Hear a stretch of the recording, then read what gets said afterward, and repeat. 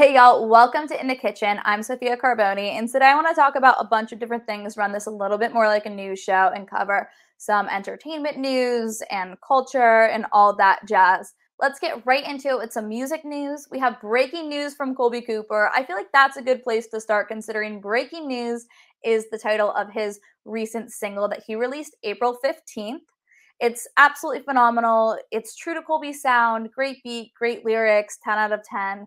Give it a listen. If you're a Colby Cooper fan, last week was a really big week in music releases, especially country music releases. We had Morgan Wallen dropping his new single also on April 15th, Don't Think Jesus.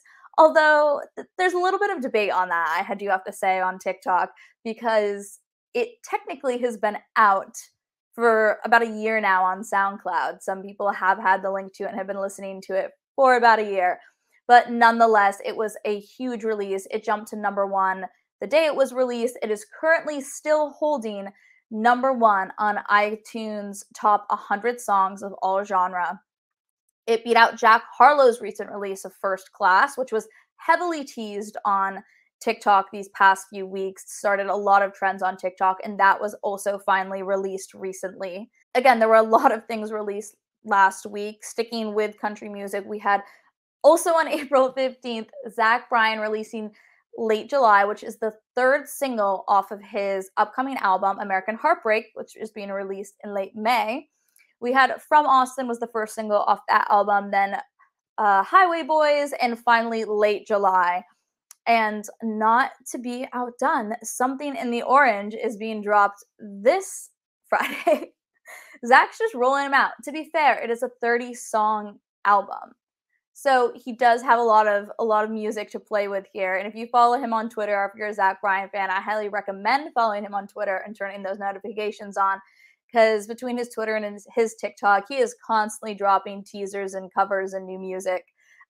He dropped the first ever clip of Something in the Orange, which has gone absolutely viral on TikTok back in late December. December 29th, I think he posted this clip.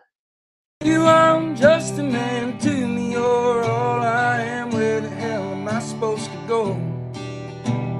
I poison myself again. Something in the orange tells me you're never coming home.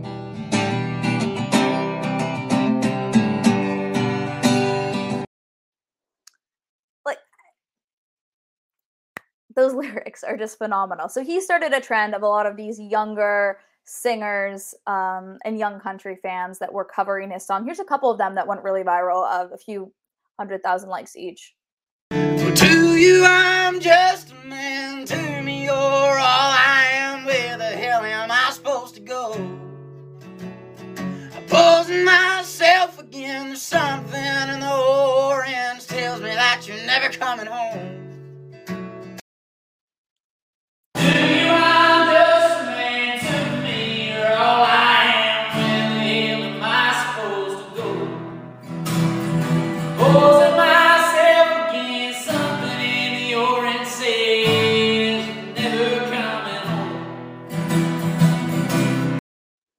I could listen to just that part of that song all day long. So I'm really excited for it to drop, if you can't tell. I'm sure a lot of you are as well. That is Friday, April 22nd this week.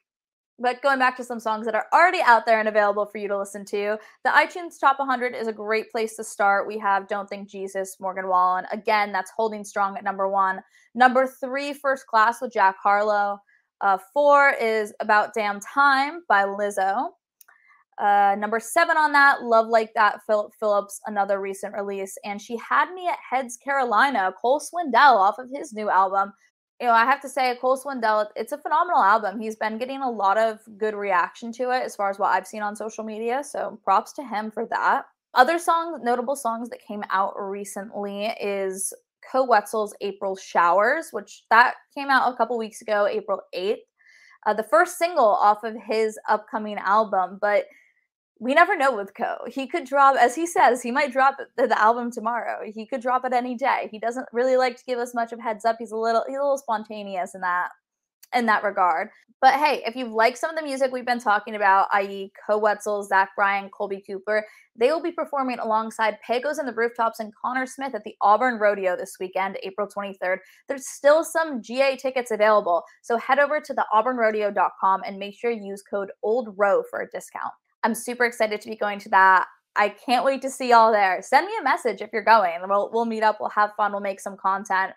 I'm going to be vlogging, attempting to vlog a lot of this on TikTok, and I might put some on Locals and do an exclusive behind the scenes of the Auburn Rodeo type of thing. So we'll see. We'll see what lies in the future this weekend.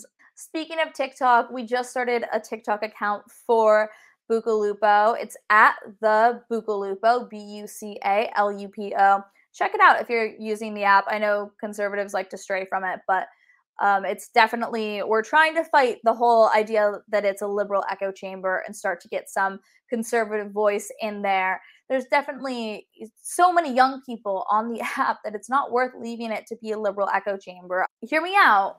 We should be trying to put conservative voices on the app because it's super popular amongst Gen Z, and I believe, I'll put a correction here if I'm wrong, but September 2021, it was the most visited website, more than Google. So it has this massive, massive audience, especially a younger audience. But instead of putting conservative ideals on it, we just run away from it. And I was talking to a couple of the prominent conservative creators who are on the app, and they were talking about how, it's not worth them posting anymore because every single one of their videos gets banned, which is valid because there is no conservative presence on the app. Like, props to the four of them that walk straight into the lion's den, but the rest of you have just run away with your tail tucked between your legs after having one video banned, or just not even downloading the app to begin with. I get the national security concerns. I understand it's a Chinese Communist Party owned app. Fine. But a lot of people aren't arguing that I see on Twitter. A lot of people, and that I've talked to on other apps and in person, they argue the moral high ground with it being owned by the CCP.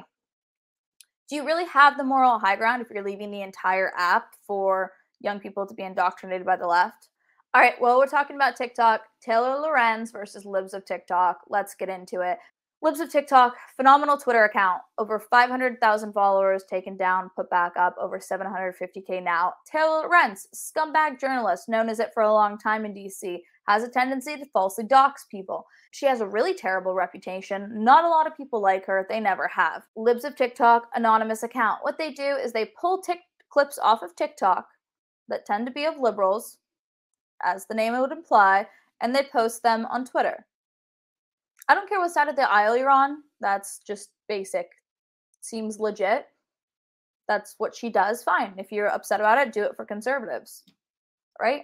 Fine. Well, Taylor Lorenz decided that she was going to go and not only publish the administrator of that account's name and address and place of work, but then she was going to go show up to her family members' homes. That she was going to go and message her family members in a threatening manner. And what did the Washington Post do in response to this? Did they denounce Taylor showing up at people's homes? No. And I mean, if crossing the line of stalking and harassment isn't enough for you to just put politics aside and realize how scummy of a journalist Taylor Lorenz really is, then let's talk about how 2 weeks ago she was crying on television about how she was being harassed online and how people were sending her mean messages, and how that behavior is really unacceptable and it disproportionately affects women. Grow up. If you're going to go cry on television about that, you can't do the same thing 2 weeks later. You can't show up to people's houses and post their addresses in a Washington Post article. You have no moral high ground. You have no ground left to stand on at all. Post reporter that the Washington Post didn't denounce. If anything, they condoned and I'd argue encouraged it. What I find really, really rich is a tweet by Taylor Lorenz that Libs of TikTok actually posted after Taylor went and doxed the admin of the account. And Taylor said on April 3rd, 2022, if your segment or story on online harassment leads to even worse online harassment for your subjects, you fucked up royally and should learn how to cover these things properly before ever talking about them again. Look at Taylor now on April 19th. Just over 2 weeks later, Taylor is then posting the addresses of private citizens online and showing up to their families' homes because she was upset that someone downloaded a TikTok and posted it on Twitter. I shit you not. This is ridiculous. This is absolutely horrific journalism. It shouldn't even be considered journalism. How Taylor Lorenz has a job or any supporters or a following at this point is absolutely fucking ridiculous. I don't care what side of the aisle you're on. I don't care if you like the Libs of TikTok account. I don't care if you're a full blown communist. Taylor Lorenz's behavior is abhorrent. It's disgusting. It's inappropriate. It's stalking and harassment. If someone has an anonymous account, they want to be obviously anonymous. And again, Libs of TikTok was not inciting harassment. They were downloading videos off of TikTok and posting them on Twitter. That's it. That's the account. To dox them, to release their name, place of work, and address in an official Washington Post article and show up to their families' homes, and to have the Washington Post condone that behavior is absolutely disgusting. The Washington Post should be ashamed. Taylor Lorenz should be ashamed. And again, I don't care if you are a full-fledged liberal communist. There is absolutely no reason for Taylor Lorenz to be supported in this instance. I really wanted to do more of an apolitical episode, but I do consider that to be, it's culture, it's mainstream, it's what's happening now, and more people need to know about it. And we need to hold our journalists accountable on both sides of the aisle when they do things incorrectly, when they cross a line, when they are actually stalking people. And we're going to continue to do it. Well, thank you all so much for joining us. I hope you guys enjoyed the episode. Make sure you subscribe, like it, share it, send it to your friends. Make sure you message me if you're going to the Auburn Rodeo. Let's get together. Let's make some content. It's going to be a great time. And make sure you go and check out the Bucalupo on TikTok. Check out our website, bucalupo.com, Bucalupo, and bucalupo.locals.com, where you can subscribe for exclusive content. I'll be posting a ton of stuff from the Auburn Rodeo there. I'm going to do some articles on it. I do have to say we're going to put a ton of exclusive content on locals from the Auburn Rodeo that I think y'all are going to really enjoy. So make sure you go subscribe. It's $5 a month. Definitely worth it. See y'all next week.